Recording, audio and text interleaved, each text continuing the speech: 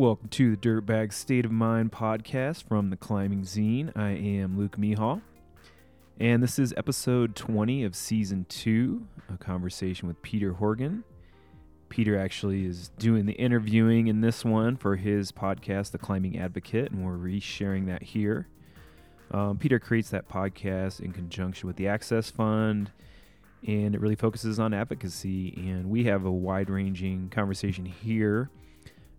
From advocacy to writing and a whole bunch of climbing in between.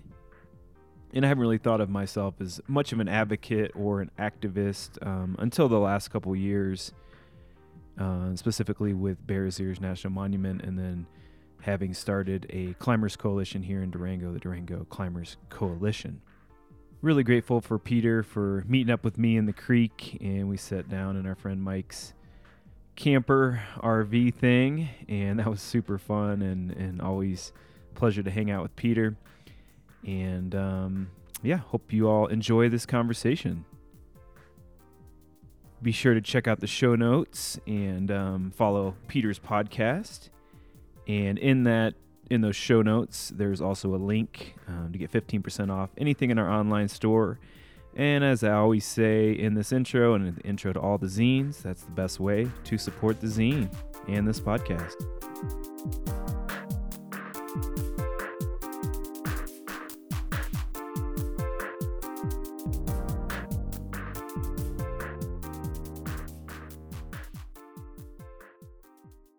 Hey everyone, Tommy Caldwell here.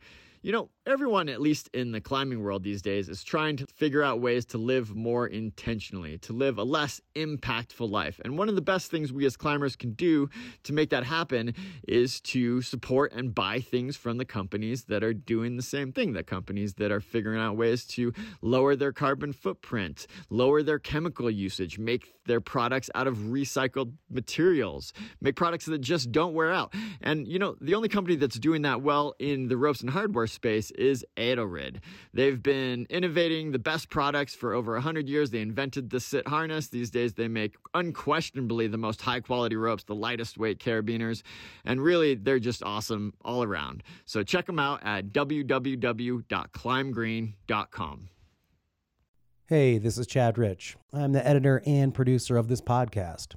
We can't bring you this audio art without your support and support from our sponsors. This episode is sponsored by Scarpa. Scarpa's approach to climbing shoe design mirrors their approach to the pursuit of climbing itself. They strive to evolve and incorporate new ideas and techniques every step of the way. They refine their strengths, train their weaknesses, and build on each success.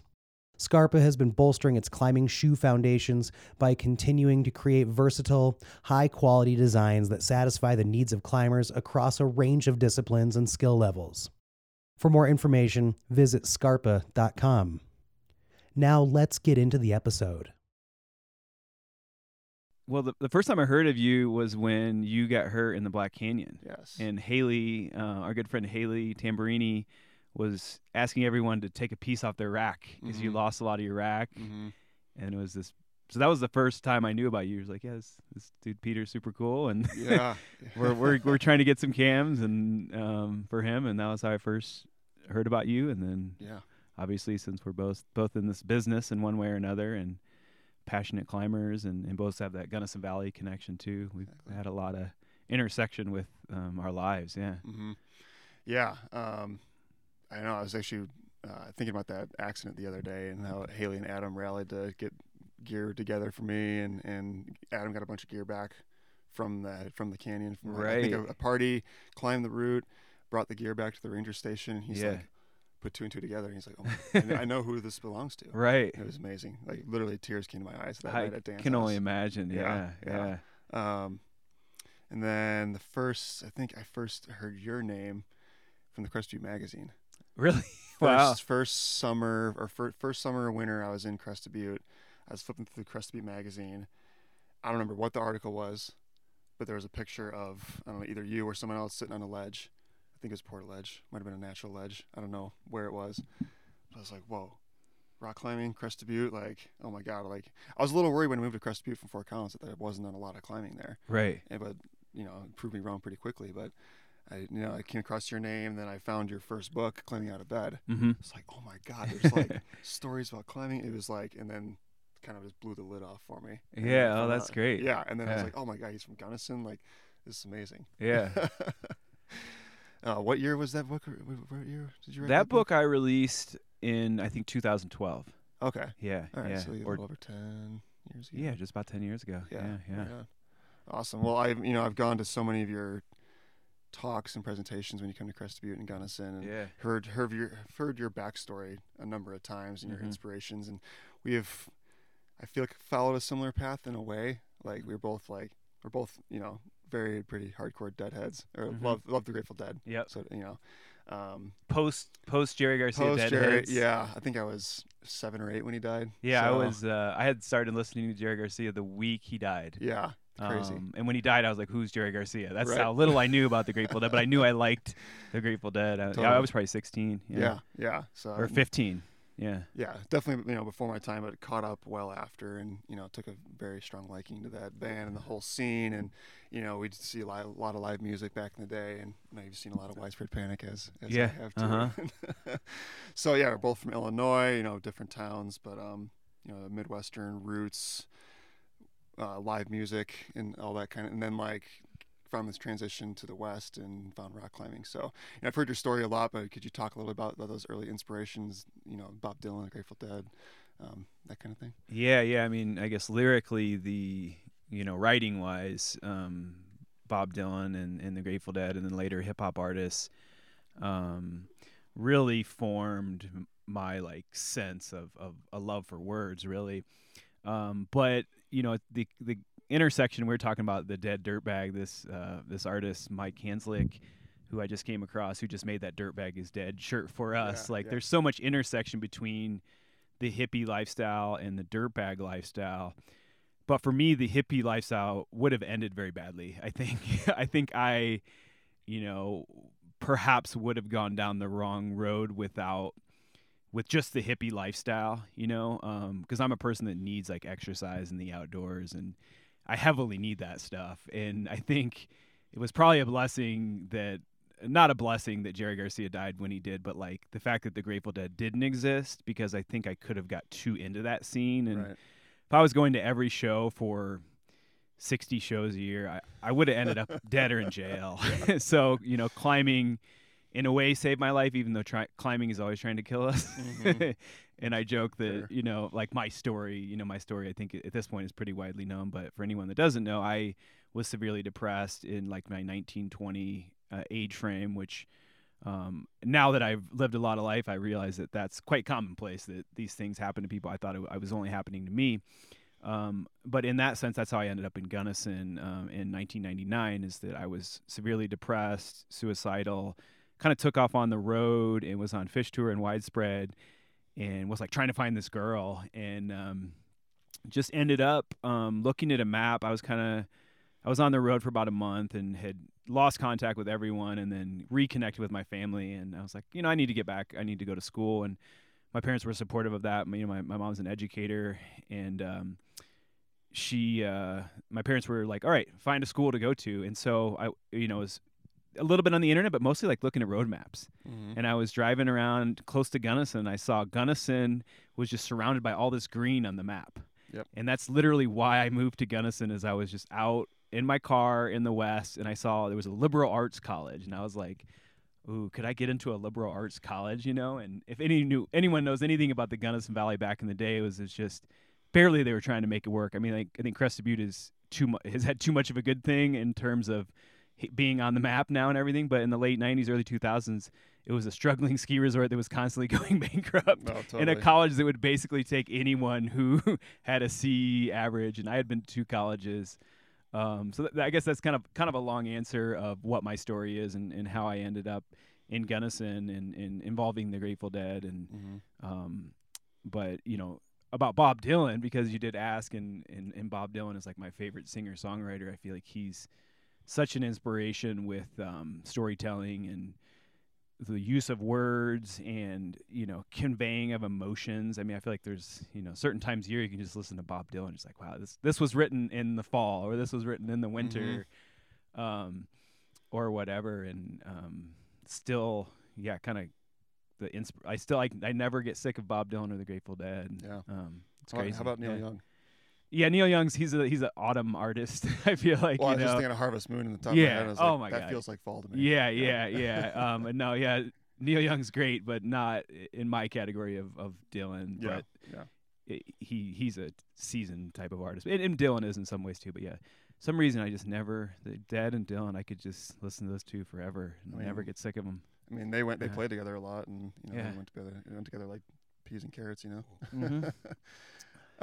You mentioned that you saw a lot of green on the map when you went to Gunnison. Did you know what that green was? Yeah. Those were like public lands? Yeah, so I had started climbing in Southern Illinois. Okay. And my first climbing trip was with like half the people were heroin addicts. Oh, God. So my hippie buddy from high school had these friends from the suburbs of Chicago, and they were all addicted to heroin. And it was really weird, first climbing trip. And I didn't even really like climbing that much, but I had a climbing gym in my hometown. The outdoor experience didn't, I was just like, okay, whatever. I was more into the beer and the weed. And once I got into indoor climbing in my hometown, because my hometown in Bloomington Normal had the largest climbing gym in the world in like 92 or 95 or whatever. It was billed as that, and a lot of square foot in these grain silos. And so I kind of fell in love with climbing in the gym. Mm-hmm. And then, so I didn't like outdoor climbing, fell in love with climbing in the gym in Illinois, and then moved to Gunnison. Yeah. But yeah, I was aware that like National Forest was green on the map, and that was a good thing for what I liked, and it ended up being, I guess, a good decision. Yeah. Were you writing before you found the Grateful Dead and Bob Dylan? Not really. I was writing like sad journal entries of a depressed person. Yeah. So where did the writing start? I mean, you came to Gunnison and started writing. I know you worked for the university, or I guess college, there first. Was that right? No, I went to school there first, and then I worked there. Okay. Yeah. Okay. Yeah. And that was like the springboard for your writing career. Yeah, it was poetry. Mm-hmm. It was having professors that, at a liberal arts college like Gunnison, there's a pedestal of certain writers, and especially environmental like writers and stuff. So it was like put have something of value, where all of my other education in Illinois, there was no writer that in academia especially that was put up on a pedestal. I was into Jack Kerouac. He's kind of the other missing link. In there, but in my English classes in college in Illinois, the two colleges I went to there, universities, there was no like, this is a hero. So once you have like, an Edward Abbey or someone like that held up as like a hero in a classroom, and then I wrote poetry, and then right when I started writing poetry, George Sibley, my writing mentor, was like, this is good enough to publish. So he published some of my first poems, and these were like poems that I write like by a campfire on a napkin, or at the Firebrand. The restaurant in Gunnison on a napkin. And what were these poems about? Hartman's, The Black Canyon, Climbing Devil's Tower. Okay.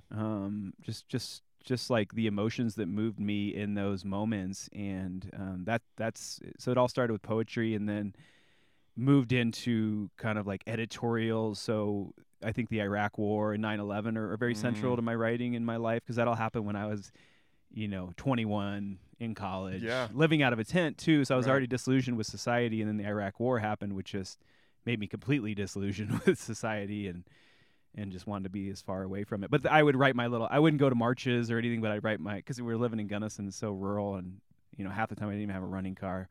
So I didn't like go to any marches or anything, but I was always writing editorials about how I felt. And honestly, it was kind of cool though, because Gunnison's the kind of town where you can like, at least then it was like you could disagree with someone, but then you'd see them on the street corner, so you'd have to talk to them. So I remember me and this military vet would go back and forth with editorials, and we actually had like a pretty good, he was kind of writing out the other side, I think, of defending, I can't remember exactly if he was defending Afghanistan or Iraq, but we would kind of go back and forth and have respectful back and forth in the paper, which is Gunnison, I think, is, hopefully that still goes on. I know that our world is so different now, but the respectful back and forth with people you disagree with, I'm now realizing that was a big part of my my writing in the beginning too. So Mhm. that's kind of how it started, and then the essays came along a little bit later, Yeah. after poetry and editorial writing, Mhm. and a little bit of, small town community journalism. I think community journalism is really big in Yeah. Gunnison. Mhm. Yeah. Oh, it totally is. Yeah. So those early poems were climbing related. Yeah, Were yeah, like themed around climbing. yeah. Yeah. So I mean, you do the climbing zine. We haven't mentioned that yet. Founder, creator of the climbing zine, which Mhm. we'll get into here in just a sec. But I mean, I wanted to ask, like, how have you seen your writing evolve over the years? But it's been pretty centrally themed around climbing. But have you seen like Yeah. an arc or some kind of evolution? I'm sure you've seen vast improvement, of course, since Yeah. early days. But yeah, any evolution or Of course, yeah, anything because like I was kind of a notoriously bad student Mhm. all my whole life. I was kind of diagnosed with ADD at a young age and put on Ritalin at like a crazy. I was put on Ritalin like 8 years old or something. wow? Yeah, before they knew that you shouldn't do that to kids. But I had all this passion, so I was able to take the passion to a certain point. But then what happened was I needed to learn the craft of writing because I never got a degree in English and I Mhm. never really studied the mechanisms of writing. And I still need to hire a copy editor myself. Lindsay Nelson has been she lives in the Gunnison Valley, and she's been editing my stuff since I was writing for the college newspaper. How do I not know her? Yeah, she's pretty low key, but she's Okay. great. She runs an editing business, Okay. and she's literally been my editor since like I didn't know where a comma went, and still I don't really know where a comma goes. Me neither. But I had the big shift for me was doing the dirtbag thing after college for a couple years, and then getting injured one winter and realizing, and I don't ski. It's kind of another definitive thing about me is that I've lived in Crested Butte and Gunnison, and now people give me shit in Durango for not skiing, and it's Yeah. like it's Durango, Yeah, Durango is yeah. not a ski town. But I've lived in all these ski towns, and I lived in Salt Lake one winter. Did Which you really? is, yeah. I didn't know that. I lived in a basement, and I was washing dishes, and my car was broken down, and the basement didn't have heat. Oh my That was like God. a sad song. Yeah. And but every climber, I think, has this moment of, all right, I need some meaning in my life beyond dirtbagging and climbing. Because in those days, I think now you can get a little more out of it. But then before even like blogs, like you talk about Crested Butte Magazine, and then there's like the Mountain Gazette and newspapers, all I could do to get published was write for print publications, and it was just slim pickings. So I kind of had this moment of clarity that I needed to get a job, and luckily I got a job at Western, my alma mater, like 3 names ago when it was still called Western State College. You got it. Yep, exactly. Stop changing your name. Yeah, I know. It's very confusing. Very confusing. But that was probably the like a formative decision to write every day, to have a 9 to 5, to have someone to answer to. And then going back to like opposing sides, I remember I was in charge of writing the alumni magazine, and one of the first things they wanted me to do was write a feature of military vets. Mm. And this was still during the Iraq War. I think this was probably 2007. I can't remember when the Iraq War officially ended, but initially I was resistant because I'm like a peace-loving hippie, And then I talked to all these veterans, and they were so interesting. And there's this guy named well, I'm not going to say his name because I'm not sure if he was part of this one or not. But there was one of the guys who was with when JFK got assassinated. Wow. A Secret Service agent went to Western. Wow. He was one of the Secret Service agents when JFK got assassinated. That's crazy. And I got to interview this guy. Yeah. And then I interviewed people in Iraq and in other wars, and I was like, well, this is actually fascinating. Mm-hmm. And so that kind of also, just showed me that you never know someone's story until you actually talk to them, and just because it might be different than you politically, it can still be interesting. And 100%. yeah, so getting that job and having to write boring stories, like having to write about a building renovation. Like I wrote so many of those, but it was so good for me because I was the natural poet. I was like, I'm just writing from the heart. Yeah. But if you want to be a writer, you have to learn the craft, Mhm. Mm-hmm. So I spent about 2.5, 3 years, and then big changes happened at the university when I was there, and I kind of wanted more freedom. And basically, I quit my job during that recession of, that 2007 to 2011, and kind of a bad decision financially, but I took that next year to just write, and I used all these skills. I was doing web work. I was doing press releases. I was putting a magazine together.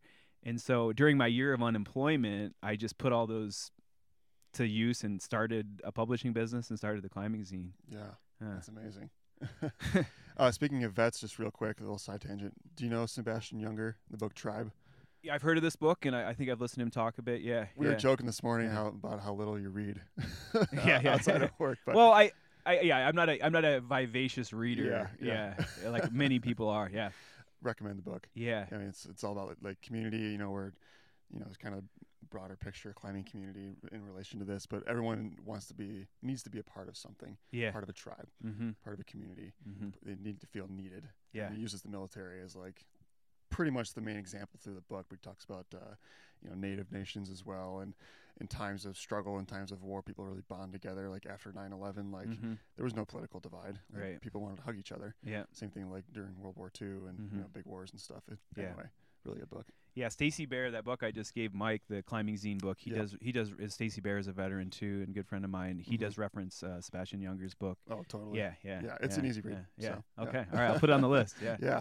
Well, the zine, and you just broke down how the zine kind of came together, and you were breaking into a world that was still, I don't know how print media was doing at that time 10 years ago. Was it like starting to go downhill? Or, I mean, I don't want to say go downhill, but like just with the internet and everything, print media, where does that sit right now in like the larger scheme of reading, of articles? Like, is that still a prominent figure in that world? Yeah, it is. And luckily I'm not great at being aware of trends or following trends, because if I would have been super aware in 2010, so much was going online. Yeah. That was my point, I guess. Yeah. But the reality is right now is it never went away. Books had their best year since the last recession, or since the recession. I believe it. Because people were at home reading. Exactly. But people, we're sitting in this camper RV right now, and I'm looking and I'm seeing books on the shelf. Yep. And climbers read books, but I think the general public, I think there's some Kindle people, but I think there's so much digital.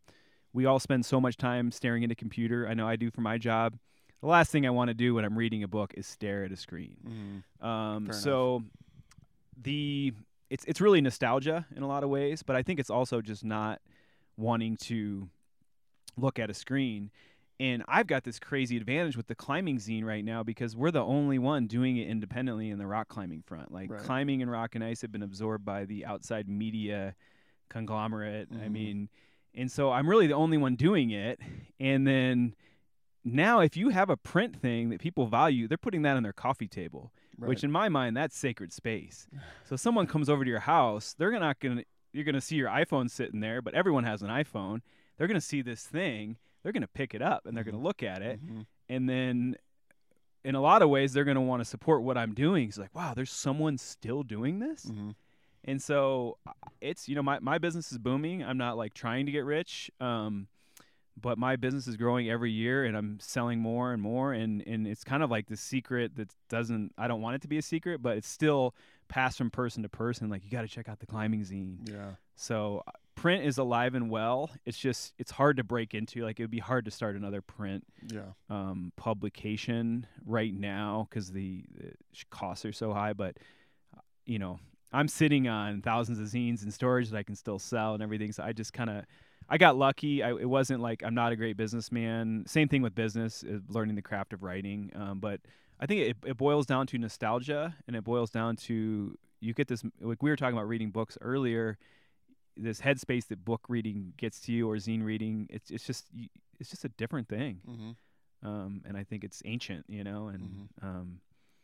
it's print media is still alive and well, but I think like I always say, magazines are going to be dead in 10 years. Yeah, because you can get all that on the internet or on social media. I didn't mean to misspeak earlier when I was saying going downhill, but that's like I was like, I feel like there was a trend there for maybe a bit, or maybe now that I've learned, maybe not existent in my head, but that print media was kind of starting to go to the wayside because you can get everything online, and you're breaking into an industry or a field with publications like Climbing, Rock and Ice, Alpinist. Yeah. But you're doing it completely different. Yeah. I mean, you're telling stories. So like Yeah. you have a different niche. You filled a different role. But if you look at climbing magazines from the early 90s and early 2000s, I know they're sitting around, Climbing Gyms and stuff. Oh, totally. There were very similar stories that Mhm. I would get now. Mm-hmm. They just pivoted and that, I walked into, we don't need to go too far down the rabbit hole of climbing media, but the, they used to have 12 people in house Mm-hmm. at some of these publications, and now there's, probably 2 or 3 people working remotely. Yeah. And things have changed now, but it's just been this weird blessing, but it's also like I think your audience, like climbers really want, and also don't pay attention to trends in general, because sometimes trends are just wrong and what the media says is wrong. And it's like you followed Tesla, Mm-hmm. they were trying to take down Elon forever, and Elon just keeps winning, Yeah. and they're still I don't know, but I think it's alive and well, and I think the climbing community values, bringing it back to climbing in our world, in our community. We value things, and then we support things that we value. And if you get climbers don't have big pocketbooks, but a lot of climbers can afford $15 for a subscription, Yeah. We were talking about Sprinter vans earlier. Yeah. The working man.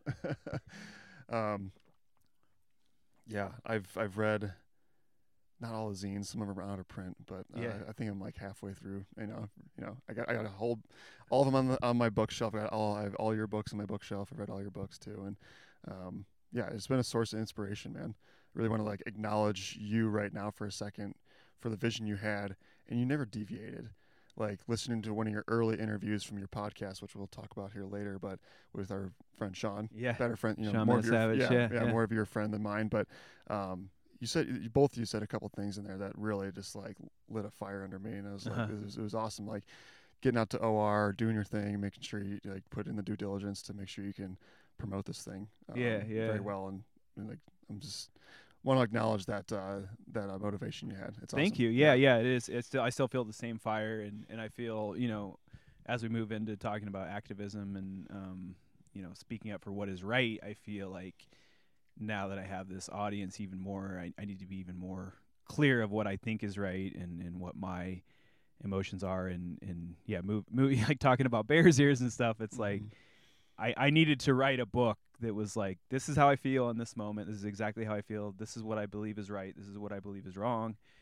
And I wrote that in 2016, 2017 as the protections were given and then taketh away and then now given back. And in 4 years, hopefully we can get some good work done in these 4 years, and not we. It's really the entities like the Access Fund and the Bears Ears and Tribal Coalition and a lot of other groups that will do the work in the government. The BLM and the Park Service and everything. Yeah, right on. But thank you. Yeah, no, you bet, man. I've been meaning to tell you that for a long time. Is there anything you've learned from the people that have contributed to the zine? Yeah. The authors, the stories. You don't have to pick a favorite one per se, but has there been any that's been particularly impactful to you? So much. I mean, starting with veterans, they have been through so much, like going to Iraq or Afghanistan. And Stacy Bear, I think, is one that comes to mind right away because we met. I had volume 1 of the climbing zine. I was unemployed. I was on my first assignment for the Durango Telegraph, and here comes this big dude, 6'7", bald, just goofy. You could just tell he had good energy. And he picked up the zine and looked at it. And he's like, "Without climbing, I'd be dead or in jail." It was the first word in the first zine ever printed. Yep. And he reads that. He just picks it up. The first time we ever met, and he's like, "The same thing's true for me." So we have this equal bond. But then I hear his story, and I hear of all the places he's went to, and I hear of his battles with depression and climbing, saved his life. And then he moved on. He does a lot of sports, and right now he's doing his Happy Grizzly tours with, I don't know exactly what they do, but I know it's a lot aimed at veterans healing through the land that they fought for. He uses that a lot, and he's also said, if we all climb, we could achieve world peace, which is like, you meet some 19-year-old stoner kid who grew up in the suburbs, he says that it doesn't have weight. No. Someone like Stacy Bear, who has served in Iraq and been in the military and believed in that, and then also become disillusioned in a lot of ways, which I think anyone who fought in Iraq or Afghanistan, there's a lot of big questions there that So starting with something like that, and then moving on to someone like a Devin Dabney or an Angela Lee, who write about their experiences in climbing and in the world, as, for a lack of a better word, as like minorities, and so like you're a black climber, your experience is going to be so different than a white climber because of our country.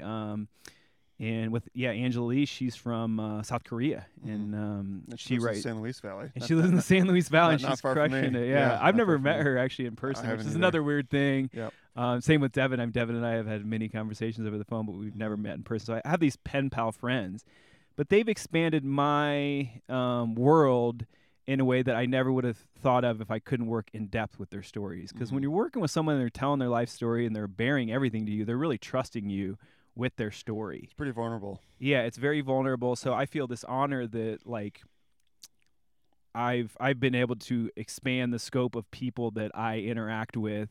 And we all know, like, living in rural mountain towns, and as you get older, if you don't go out into the world to try to expand it, your world becomes very small. Yeah. And you're not interacting with too many different types of people. It's very homogenous. Yeah, very homogenous.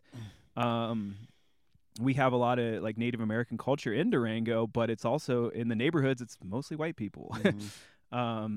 So yeah, I think overall, just to answer your question, it's just these people that are willing to tell their life stories. And then especially now we're undergoing a major change in our society, and climbing is getting more diverse. And, it just used to be white males. I feel like even when there were more women in climbing in general, I was like, oh, thank God.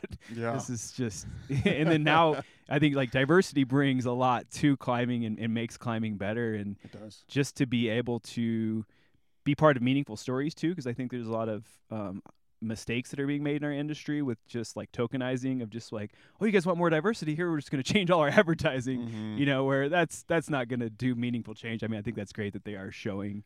I wrote in the zine 2 years ago that you guys need to show more than just white people in your advertising, and now that it's become a lot more diverse in the advertising, but if there's not storytelling and meaningful action also with that, it's going to be nothing. But I just feel honored that people will entrust me with their life stories of being very, very vulnerable.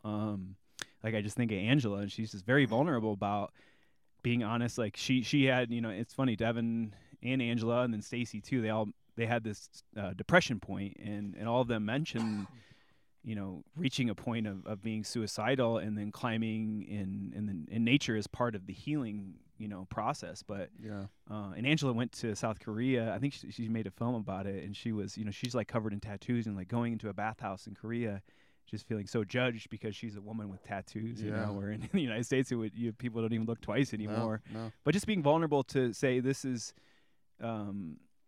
affects my self-esteem, this affects my life, to be trusted with being in that process, and then printing out 10,000 of these and telling that story, and then Instagram posts and on the website and everything. It's like you can reach a lot of people, and then those people are inspiring other people to show their true selves. So, right. Yeah. I mean, the zine's a global thing, right? It is, I mean, where's the craziest thing or what's the craziest location that you've heard of zine? Well, I just shipped to Hong Kong last week, and I was like, man, I wonder if the Chinese government's gonna open this up. Is that it could be my buddy. Well, we can talk about that off there. I don't want to say anyone's name. Name drop here. Name drop any names, but so that I thought, it's like, well, Hong Kong's on the map of China's really locking it down now and taking away their freedoms and stuff. So it's like, oh wow, I wonder if this is going to get through to this person. But apparently there's a very vibrant climbing community in Hong Kong, which I didn't know. Yeah, some of the pictures this gentleman has posted on Instagram are pretty sweet. Yeah. It's pretty sick. I think the reality with shipping is that you're only going to reach, like, if you've been to Latin America or a lot of places in the world, you can't just get a package. Right. Like, oh, yeah.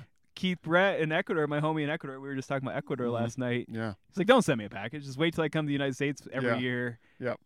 So I think it's a luxury. So I think, a lot of it's Europe. In Canada, I'd say those are my two main places. But I'll get a Mexico order. I'll get a South American order. I'll get I've seen South Africa maybe pop up once or twice, but yeah. Killer. Yeah. So awesome. I reread your essay in the Creek Guidebook before I came out here. I read it, when the book first came out like 4 years ago or 3-4 years ago, 5 years ago, whatever it was. And your name is synonymous with Indian Creek. I mean, you have a book called The Desert. When people think of Luke Mihal, they're probably thinking of Indian Creek. At least I do.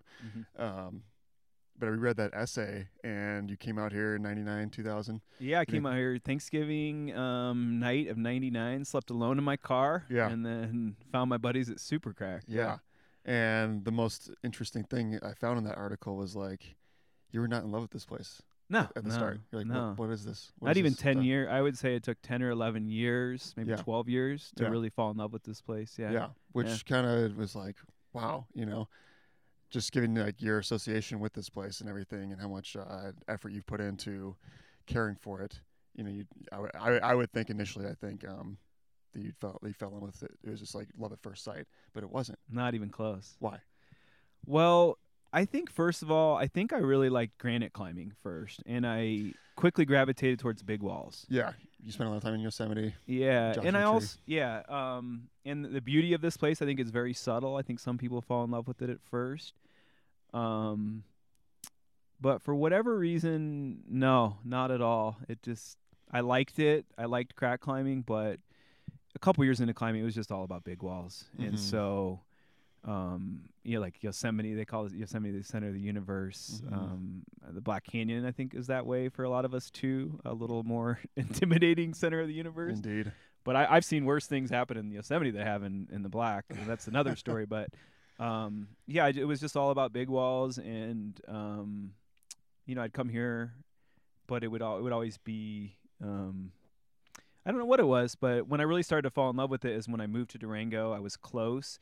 And I started to put up first descents, and that's a rabbit hole I'm still going down. I think it's somewhat peaked, just because we had a group of friends in our 30s where we were able to dedicate the time to putting up new routes, building, making good trails up to the wall.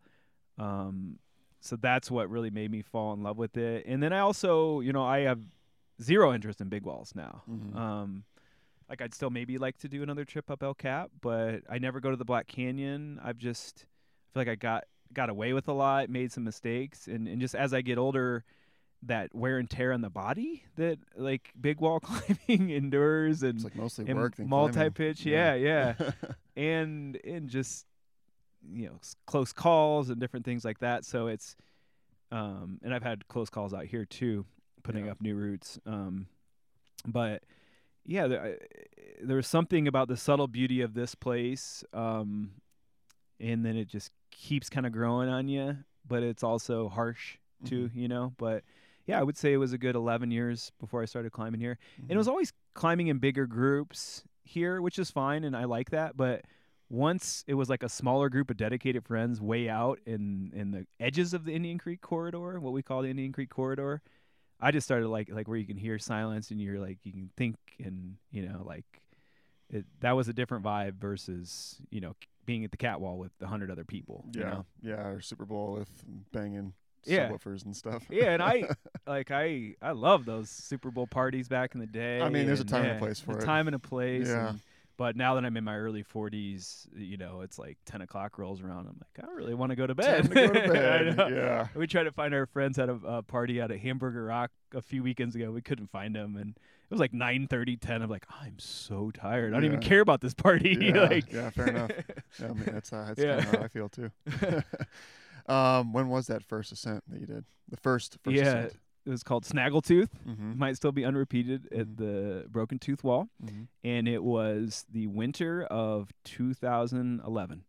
And I was with Tim Folks and Two Tent Timmy. Yeah. I've heard those names a lot. Yeah. We playing croquet with Tim Folks last night. That's right. And I got smoked by everyone. And I got bit by a dog. Oh, man. Well, like contributing to something is meaningful as like first ascents, and making a new mark on a place, I think is just that. It's meaningful. I mean, I reap the benefits of everyone that came before me everywhere I go. I haven't put up a first ascent anywhere. And I have the luxury of a guidebook. I was like, oh, this person did this person did that, and I can just go do it. Like, you used to put up some routes at Hartman's, though, haven't you? Maybe. Yeah. Hartman's is a place where it's Right. like you can't maybe say you got a first ascent. Yeah, And totally, these were yeah. like boulder problems. Yeah, I'm like, there's no chalk in this right, thing. you never like, know. Yeah. It's like, how can anyone pass this up? I might have two. Yeah. But it's like there's like one beautiful finger crack like right off a biking trail. It's like if no one noticed this would be nuts. Yeah. There's no anchor, so Yeah. I don't know. Totally. Maybe. Yeah. I mean, I aspire to do some. We were Mhm. talking about our friend Mike was asked yesterday, like, what would you name a route Right. if you're your first one? Yeah. I think mine would be Shasta McNasty. All right. I don't know why. Just like that was like a show from like the early 2000s or Uh-huh. like late 90s or something. I just think Nice. it's a cool name. Yeah, But, that's a great name. Yeah, if I come across one. Yeah. All right. We'll find it. We'll find it. Yeah. Yeah. Well, how does that feel? Like how you had a whole group of folks, you and your good buddies going, and you developed an entire area that I got to finally experience yesterday. Yeah, It was Cave great. Wall, yeah. It's spectacular. How does that? How can you, like, when you walk away from Indian Creek, and however many years down the road that is, what are you going to be left with? How's that going to feel? I don't know how it will feel. I really don't, because I just did my 5-year project. This thing we called the Queen, and it's 0.5 Camelot Purple Juniors, and it took me 5 years of working it to do it, and it was great. But when it was over, I think any climbing accomplishment, there's an emptiness because it doesn't actually mean anything. Like, I'm not a professional climber. No one's gonna care. It's not standard setting. So it felt great when I did it, but then there's this emptiness because then it's like, what do you want next? It's always what's next. Yeah. So it's, and I think you have to be true to yourself as you get older. And I've realized I don't think I can actually put my fingers through that kind of thing ever again. So it's Yeah. like a very clear high point. Like, people have their clear high points, and I feel lucky that I've had it, but there is an emptiness after it's over. But when we started, it was just like, all right, I want to do one. And then One first ascent. One first ascent in the creek. That's all I wanted. But then I'm an obsessive, I'm an addictive personality. It's like, no, not just one. Like, I want it all, you know? So like I wanted it all. But that actually made me a better climber because I started putting anchors on things I couldn't do. And, it's, for me, it's hard to get motivated to do something really hard if it's not a first ascent. But when it's a first ascent, I'll give it everything, but it also doesn't have a grade. Yeah. So you're not, like, I'm not like this, that the Queen, we gave it a 13 minus rating. It needs to be confirmed, but I've never even climbed 513 sport route. Yeah. And I've done a lot of cracks I think are in that like 12 plus range, and they need to be confirmed to actually get, I feel like pretty strong about that. Like when people are just like, oh, it's V17, it's like, well, did someone else confirm that? Or are Right. you just trying to get more Totally. attention? But Sure. it just was like this obsession. And then luckily I had friends that were obsessed too. And we just, we found this great wall, the Cave Wall. And that just, it made me push it. But the byproduct is when other people get experience it, like you were up there for the first time. And so I think that's really what you walk away with, is that if other people appreciate your work that you did, because obviously Mother Nature did all the work, like these cracks. Don't you mention that? I think you mentioned that in that it's essay. like, it's like whatever, because we use this, like, I guess, like colonizer, like establish, discover. Well, it's like, no, Mother Nature put that up there. The ancestral Puebloans walked by it 1,000 years ago. They just weren't climbing cracks. Right. They were climbing other things out here. Yeah. Which is another conversation too. But yeah, I think it's really like bringing you guys up to Cave Wall yesterday, and everyone's just excited and that energy, or if I get a message from somebody. So I feel like that's what it's about, is if you can do something that other people, or even just a sport route at your local crag, when people appreciate it. And there's a downside to that too, because I put up plenty of 1-star, 2-star routes in my local crag, and people shit on them, and you take that personally. You're like, well, what? It's the rock. It's not like I sculpted the rock. It's just I'm just trying to put another 510 in because Durango doesn't have any 510s. Yeah. And it doesn't have that enough, So it's kind of funny. Like, you take it personally either way, but so you try not to get too high when people are praising you, and you don't get too low when people are like, I've had ropes stolen, or people just shitted on your routes, or it's not as hard as you said it was, or whatever. That's a weird feeling. But I think when people genuinely appreciate it, and they've had an experience because you put in some work, I think that's the end of the day. That's where it lies, is that you're in hand, like, people are out here having an experience, especially away from the crowds, because people are like, oh, the creek's so crowded, but at Cave Wall, I mean, there's been a couple times where it's been crowded, but it's fallen off. Like the popularity is just usually like one other party there or something, and you ideally become friends with those people because you're in that same remote experience too. Yeah. So Yeah, I was out here, like I mentioned to you guys yesterday, I was out here 2 weeks ago for my birthday. We went to 2 off the beaten path, 2 3-star crags. The Saturday we had it all to ourselves, like right next to the 4x4 wall, all to ourselves. And then the next on Sunday, it was actually a busier. It's the crag like out Donnelly Canyon, at the end of the canyon there. the Habitado or whatever. Habitado, yeah. That's on the map now. Yeah. Yeah, you can still find those nooks and crannies around here where it's, it's not the cat wall where you get like 10-star routes or whatever, but it's still good. Yeah. And there's no one around. It's totally. nice. The creek is big. Chris Schulte wrote that one time. The desert is big. Yeah. What kind of changes have you seen over 20 years of climbing here? Honestly, it's for the better. Mm-hmm. I have made every mistake in the book out here, from pooping to not being aware of petroglyphs. I found a picture of my first creek trip. When you have your your pictures that you have in a box, and I was bouldering on this route, and the route has since had the anchors taken off of it because it has petroglyphs right at the base. Mm-hmm. So I was so dumb and unaware that I was like bouldering at the base of this route. Now, like, you see a petroglyph, it's a no-no. You don't climb near petroglyphs. It's not only the law, it's just everyone's aware of it. Yep. There were almost 0 toilets out here when I started climbing here, which there was a big environmental impact study years ago. I'm probably using the wrong terminology, but someone did a study at a university and said the number one issue at the creek was human waste. Mm-hmm. The campgrounds have now been built out that hundreds of people can stay at Creek Pasture and Super Bowl. I think that the Cottonwoods is a mess. I don't even go near there now, but I know there's just probably so much human waste out there. But that's also like a state of Utah kind of issue. That's a state land. That's state land over there. Yeah, but hopefully with the monument status, they can get some toilets in there or shut that site down. I don't want to be on record saying they should shut it down, but I think you have to be responsible about human waste. You have to be responsible about respecting petroglyphs and native history out here. But I can't think of that many changes, especially because I know where to get away from the crowds. Yeah. I can't think of any negatives. Like, I guess when people aren't responsible, when they do like leave toilet paper out, we found that a couple times where people, don't know how to go to the bathroom in the outdoors. But I feel like the community's pretty good at educating, and I feel like there's this weird peer pressure at the creek, and some people take it too far, especially with the rain. I feel like people are like fucking Nazis sometimes with the rain. It's like it's not a guarantee. Like, if it rains a little bit, if it rains a ton and it's saturated, you shouldn't climb. But if it just rains a little bit and you're on some route that's overhanging, you can maybe get away with it. Right. So I feel like there is this peer pressure within the community now to do the right thing, and maybe sometimes we take it a little too far, like yelling at people after climbing in the rain. Yeah. There is a time and place for that, but it's very nuanced. I feel with the rain issue, but Sure.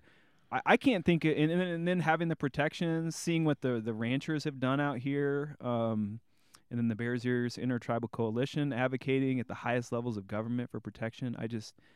I know there are some human waste issues. I know there's some just a little bit of trash here and there, and then people making sites where they didn't used to be. That's what I've seen. Yeah. In my short 9 years of climbing here, Yeah. just under a decade. I'm like, I used to never see people camping over there.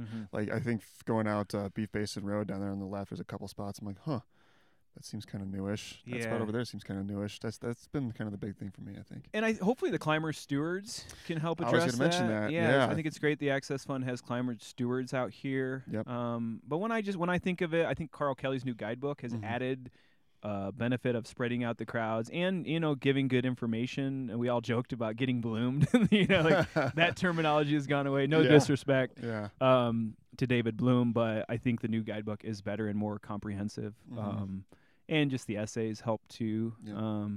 Just storytelling, but overall I think all the entities have done a good job, from the Bears Ears Intertribal Coalition to the ranchers out here. I think they've been here forever. They've been here forever, and I think they're pretty good stewards of the land. Tim and I were talking about this last night. It's like, well, if you people complain about cows busting the crust, and they have to like manage it correctly. And, Right. But it's like, if you eat organic beef, that's the organic beef you're eating, Right. like, No, totally. so those Goes people both are ways. feeding us, and those people are living off the land. Yeah. Goes And they've both worked a ways. lot with the Nature Conservancy and the Access Fund, and Yep.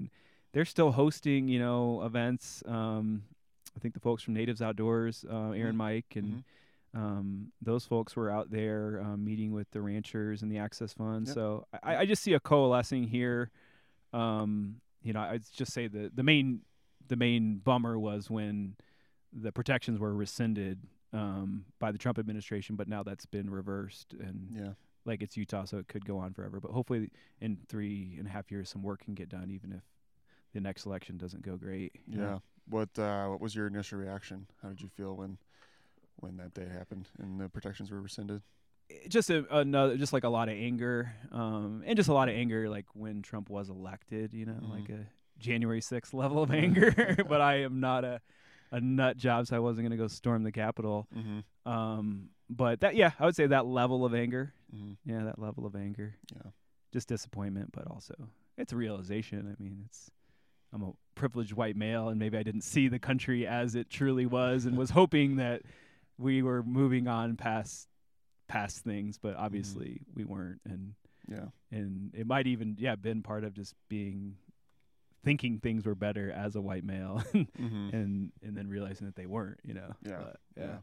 You said you're talking with Aaron Mike Yeah. soon. Uh-huh. I had him on early on. He I was listened to that. kind of one of the earlier episodes. Yeah. Maybe episode like 14 or something like that. Yeah.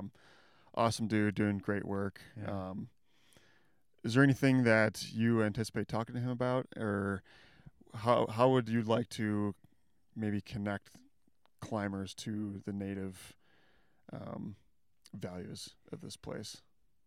It's just storytelling. So it's Aaron wrote a really great essay in volume 18 that was originally published by the American Alpine Club, and he tells the Navajo creation story of these worlds. I think there's 3 or 4 worlds, and then he incorporated his own telling of his life story into those worlds. So his 4th world or his 5th world was discovering climbing and discovering his place in the world, and he's a Dene Navajo climber. And so it's really just letting him tell his stories, and then the other part of his stories is like, well, we always tell the climbing creation story of Sir Edmund Hillary conquering, conquering the mountain. Discover. Yeah, exactly. So at a basic level, it's just let Aaron give, just like any of these other authors I talked about, let him tell his story and listen. And I think he had a quote, maybe in your podcast or maybe it was something else, because he's been in several ones now. He's in Climbing Gold too with Len Nessifer. Yep. And it's he's like, Indigenous people know a little bit about sustainability. You know? Yeah, for sure. Yeah. So I think it's just listening to the stories, and it's fascinating, because there's people that live in these places where we are that have histories that go back thousands of years with a connection to this land, and they took better care of the land than the way the United States of America is taking care of the land. Yeah, it's not a funny realization, but I mean, once you kind of, I had a few epiphany moments talking to some of these folks like Aaron and Brianna Mazzolini Blanchard. I had her on. I don't know if you're familiar with her or not. She's a incredible person. I don't know her like face to face, but I had her on the show a few episodes ago, and man, she can just speak so intelligently and well spoken about all these issues and stuff. It's just amazing. Yeah, to have those realizations, and when you do those realizations, it hits over the head like a sack of bricks. At least for me, it was. It's like, damn, wow, they're right. We have so much catching up to do, and improvement to work upon. Yep. Yeah. I've been thinking a lot about this notion or theme of creative advocacy, and advocacy through being just a creative person like yourself. And there's so many of us out there, or so many of you guys out there, like yourself, Chris Hampton. I put this in this category.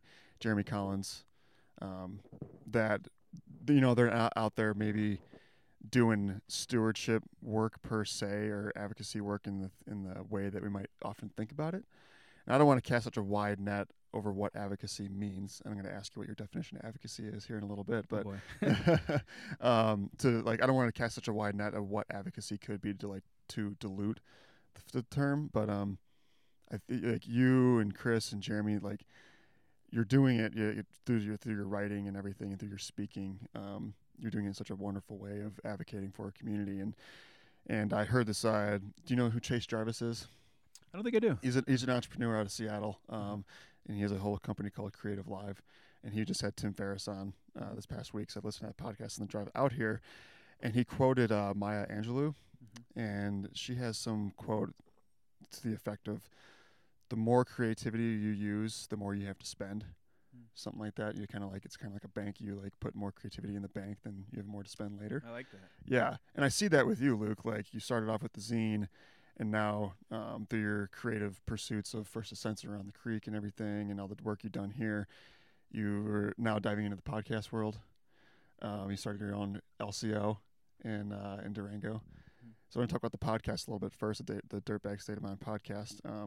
What was the impetus? What was the inspiration to move into that spoken word instead of the written? Was that like a business pivot from the zine a little bit, or to help support that? Tell us a little bit more about your podcast. Definitely, yeah. So I think I have ideas all the time, like talking about being creative, and I have certain people I run ideas by that I really trust, and because I think you got to very, very much protect your ideas. And people like say don't take things personal, which is the stupidest advice ever. I take everything personal It's hard because it's my baby and it's my heart. So Yeah. I have these people, like I have my friend Brian Aucoin, who is a sticker business, sticker art. I think it's called Animus Outdoors now. And he's an advocate for, public lands. And I just one day I was like, hey, do you think a book on tape podcast would be a good idea? And he's like, yeah. Yeah, do it. So, do it. Yeah. But it was a pivot. I mean, just having all of your eggs in one basket or whatever with print media is a bit of a risk. And it ended up being a good decision because right after that happened, print prices went through the roof with everything that's going on in the world right now and inflation. So it was a great way to reach like a bigger audience.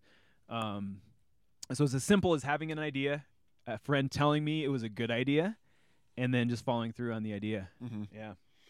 Getting a little windy out there. Yeah, totally.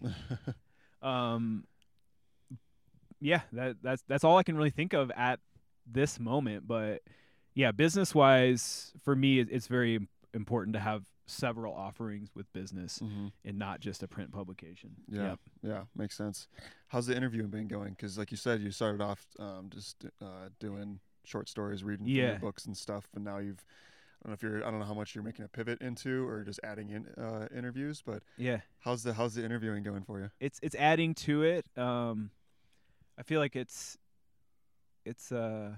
tough. Like with friends that you feel comfortable with, it's more of an organic conversation, like with us right now. But if it's someone like a Chris Hampton or Chris Kalous, those guys are pros at what they do, and they've got hundreds of interviews done. And I can't say how much I respect those guys, both of those two individuals. So I was intimidated to interview both of them. It ended up being fine. You crushed it, dude. Yeah, thank you. Like all your questions, there's just like nice bridges between, transitions between topics. It was fantastic. But I realized, I was saying yeah a lot in those, which maybe other people don't notice that, but I noticed it big time. So it's just like, all right, you don't have to actually talk like when you're talking in a normal conversation, but to try to get things out of those people, like with Kalous, I wanted to get the creation story of the Enormocast. So I just really think about what has already been out there, and what do you think the audience would actually like to know. And with Kalous, it was like, man, he started a podcast before podcasts were cool, and when you had to download them to your iPod, which now people are like, what's an iPod? Yeah, no, that's ancient history. They don't even make iPods anymore, which is a tragedy. Yeah, I would love to have an iPod. Yeah. And so it was intimidating, but I've interviewed a lot of people for print, which is more laborious. And often this format, you do have microphones, so people have to be comfortable with the microphone, but I think it's a more natural way of interviewing people, and you can get a bigger scope of work. You know, I think previously with print interviews are just so limiting. You know, Mhm. it's like a talk show versus a podcast. It's like a talk show, you're going to get Seinfeld's new 5 bits, but you know, with an hour-long interview, you might get some great insights from Yeah. Seinfeld or Yeah. whoever you're talking about. You know, Mhm. so intimidating at first, but then luckily everyone I've interviewed has been really patient with me, and people that also talk into a microphone for a living, they're pretty comfortable with it, so they want to help you out, you know. Yeah. Yeah. Yeah, I've been loving the podcast. I've listened to quite a bit, and I hope your numbers are reflecting that as well in the listenership. It's plugging along, yeah. And the cool thing about podcasts is it's easier to reach people in other countries. Yeah, you know. exactly. So that expands your audience quite a bit. Mm-hmm. Or, you know, climbers are notorious for not spending money. Yeah. We know a lot of thrifty people that maybe thrifty to a fault. Mm-hmm. So even if people don't want to spend money, and I'm sure there's people that read the climbing scene that have never bought one. They just get them at the creek, or they get them from their friends. You give so much away for free too. I give a lot away for free, which is part of the marketing plan. Yes. But yeah, podcasts is just like, if they have a smartphone and listen to podcasts, you can now then you can expand your audience, especially in other countries. But then that leads them, for me as a business person, that leads them to buying a zine or buying merch, which fair enough. is how I keep the business going. You know? Right on. Sweet, man. How about the new Durango Climbers Coalition? Yeah. We connected on that a while back. I know you've been wanting to do this for quite some time now. Yeah. It seems like it's gotten established, and you've gotten some work done already, and got some sweet stickers and a logo and everything. So tell me a little bit about your LCO. So I started it, but I started it out of necessity versus something I wanted to do, because I feel like what I've learned over time is, you know, especially as an artist, you can do a lot of things, but you have to really focus your time in a concerted effort over time. So don't distract yourself with a million other ideas, so that you can't get work done. Because I'm not a workaholic, but I know writing books taught me that. It's like if you write a little bit every day, then you got a book. And you don't have to be Stephen King where you're writing 10,000 words every single day, you know. But even Stephen King only writes 2,000 words a day, and he's got 60,000 books. You know. I know. I really want to know how many books that guy actually has. Right? It's bonkers. It's amazing. So Cascade Canyon in the Durango area. It's actually in San Juan County, which is closer to Silverton. But it's our summer sport climbing crag. It's absolutely beautiful. It's got a waterfall, and it's got this series of waterfalls that people jump as well.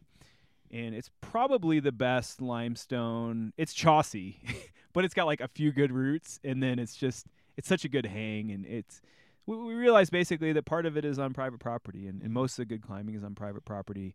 So I'm sure you've done all this. You know, you get your register, you get your bank account, register at the state. And it sat dormant for 3 or 4 years, and the issue sat pretty dormant too. And then during the pandemic, it was kind of interesting because during the pandemic, like people, like my friend Taylor, who works at the American Alpine Club, he moved to Durango to work remotely. Heather, who works for the Access Fund, moved to Durango. And so all of a sudden, Taylor has been a huge part of the Durango Climbers Coalition. He's actually honestly done more work than I have. Taylor Lanou. I know the name. Is that how you pronounce his last name? He's like my friend, but I never met the guy, but he requested me on Facebook a little while he's back. Awesome. I'm like, he is. Works for the AAC. Yeah. Let's be friends. Gosh, he's my hero. But during the pandemic, he moved here. He realized that Cascade Canyon is beautiful and started kind of talking to some people. But then I think other people that were locals were climbing a lot more locally, once we realized we could go climbing again, like the fear pandemic was like, don't touch anything. Once that part was over, people were climbing more locally, and then people were realizing that there's issues, and people started hounding me about the Climbers Coalition. And I'm like, well, I haven't done anything because there's no momentum. Cascade was pretty still, and people wanted to start doing stuff. So I'm like, all right, let's do stuff. And so once we had 5, 6, now I think we probably have 8 or 9 people that are quite active. And then we started talking to the city, talking to the BLM, and building these relationships. And you realize these people from the city and the BLM were like, we didn't think climbers cared. That's the thing. Yeah. We're here, but like Yeah. if there's no voice to show that we care, they're not going to know any different. So at first you reach out and they're almost like standoffish, like, but then they realize you want to help, Right. and it's so amazing how much that means to the city, to the BLM. Even, I went by the police department on Friday to, talk about issues that we have at X-Rock with people that are shooting up by a boulder, leaving their dirty needles there, leaving guns there, leaving chainsaws there. And so we got to contact the police because the police can go get these items before someone gets killed. Right. So it's gotten really serious on that front. Yeah. But we have access issues. We have parking issues. We have trail issues. And then we've got issues with very irresponsible campers, with people using serious drugs and leaving needles. And we've had to do some serious cleanups with the county. The county will actually get inmates to go clean it up because they have to have protocol with dirty needles and stuff. Yeah. Right. So it's gotten pretty heavy on that front. But I'm so happy people are involved, and it's just it makes you learn about humanity because it's like one person you really can't do shit, and you got to get that momentum because we have monthly meetings and but it's really made me feel happy that people we've made it a concerted effort for maybe 6 months now. We've been having meetings and we've got grants to the American Alpine Club now and the Access Fund, and we're working with all these entities and even like police. Like I spent my whole life avoiding the police at climbing areas. I feel like it was kind of like they're kind of intense, like in Yosemite and J-Tree. Yeah, they're all up in your business. So now that we're trying to take care of areas, it's like, well, we actually need the police, and it is a different situation here where there's so much going on that there's no park ranger you can contact. Right. And then it also makes you wonder, it's kind of a rabbit hole, but it's like, does Yosemite need the level of law enforcement, or they have to be all up in our business when we're responsible users? And I think those situations have improved, but I remember one time in the early 2000s I got woken up in the middle of the night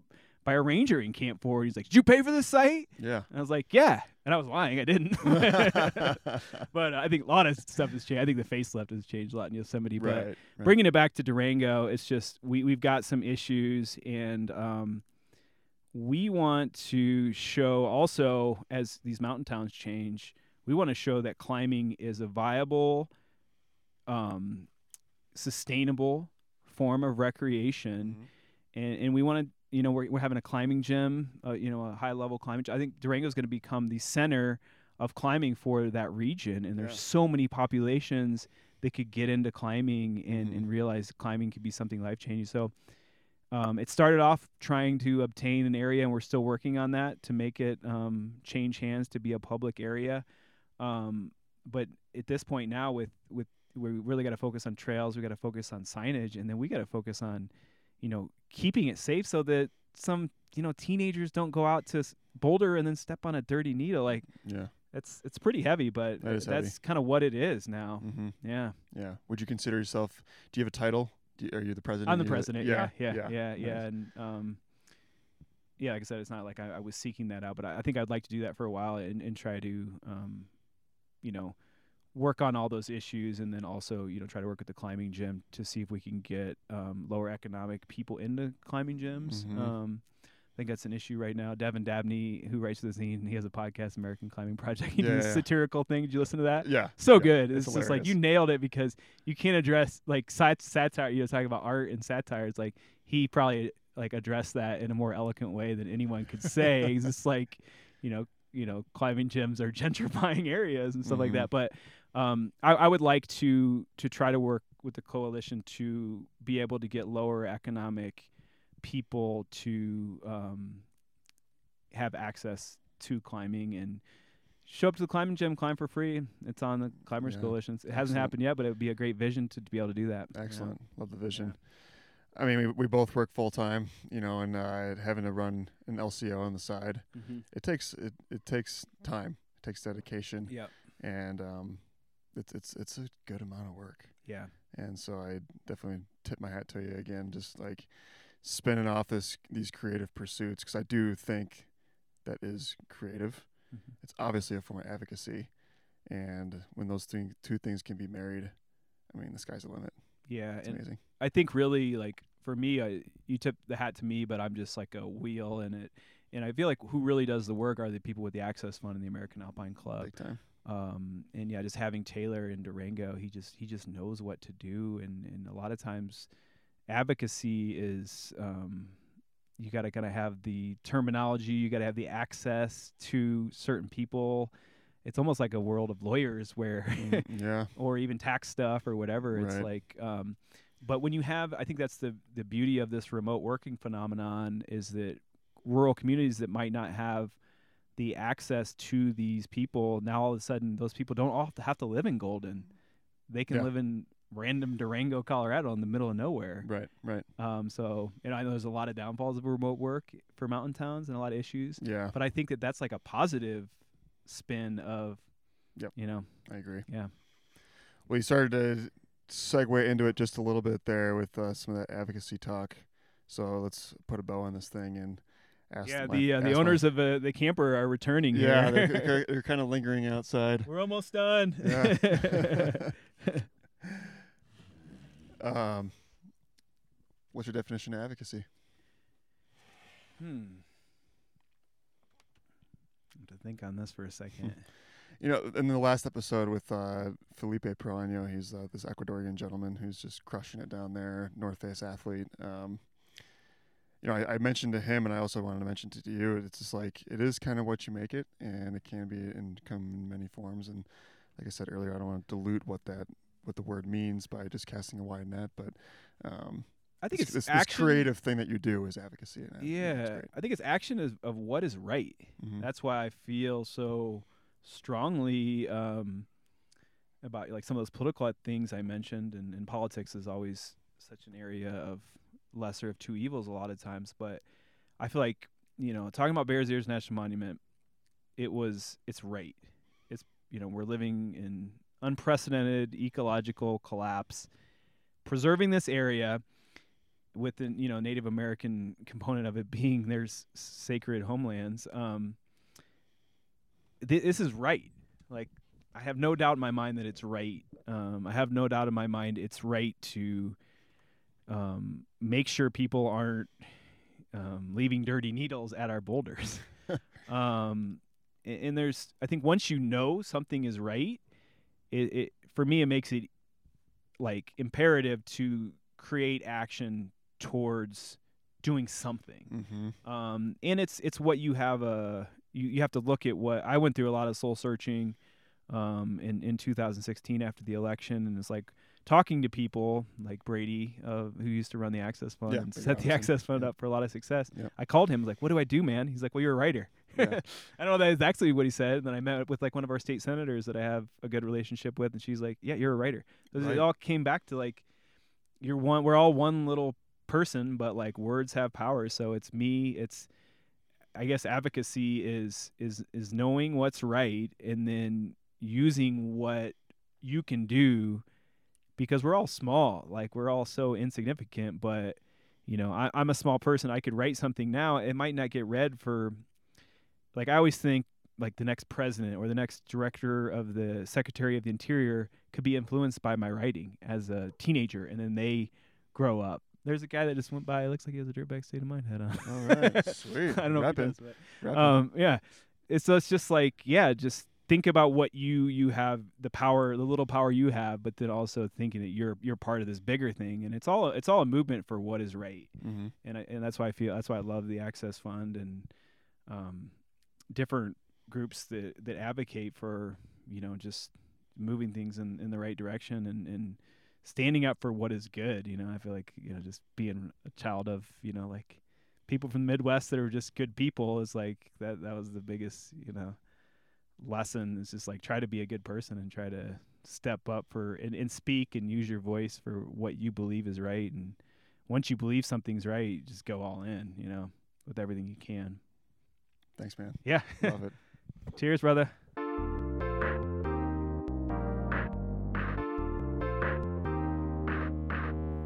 That was episode 20 of season 2. We're wrapping up season 2 this year. We got a couple more great episodes for you. couple more great conversations. And then when we go back into season 3 in 2022, we're going to go back to some book on tape storytelling and also have some interviews with some zine writers and other contributors to the climbing world.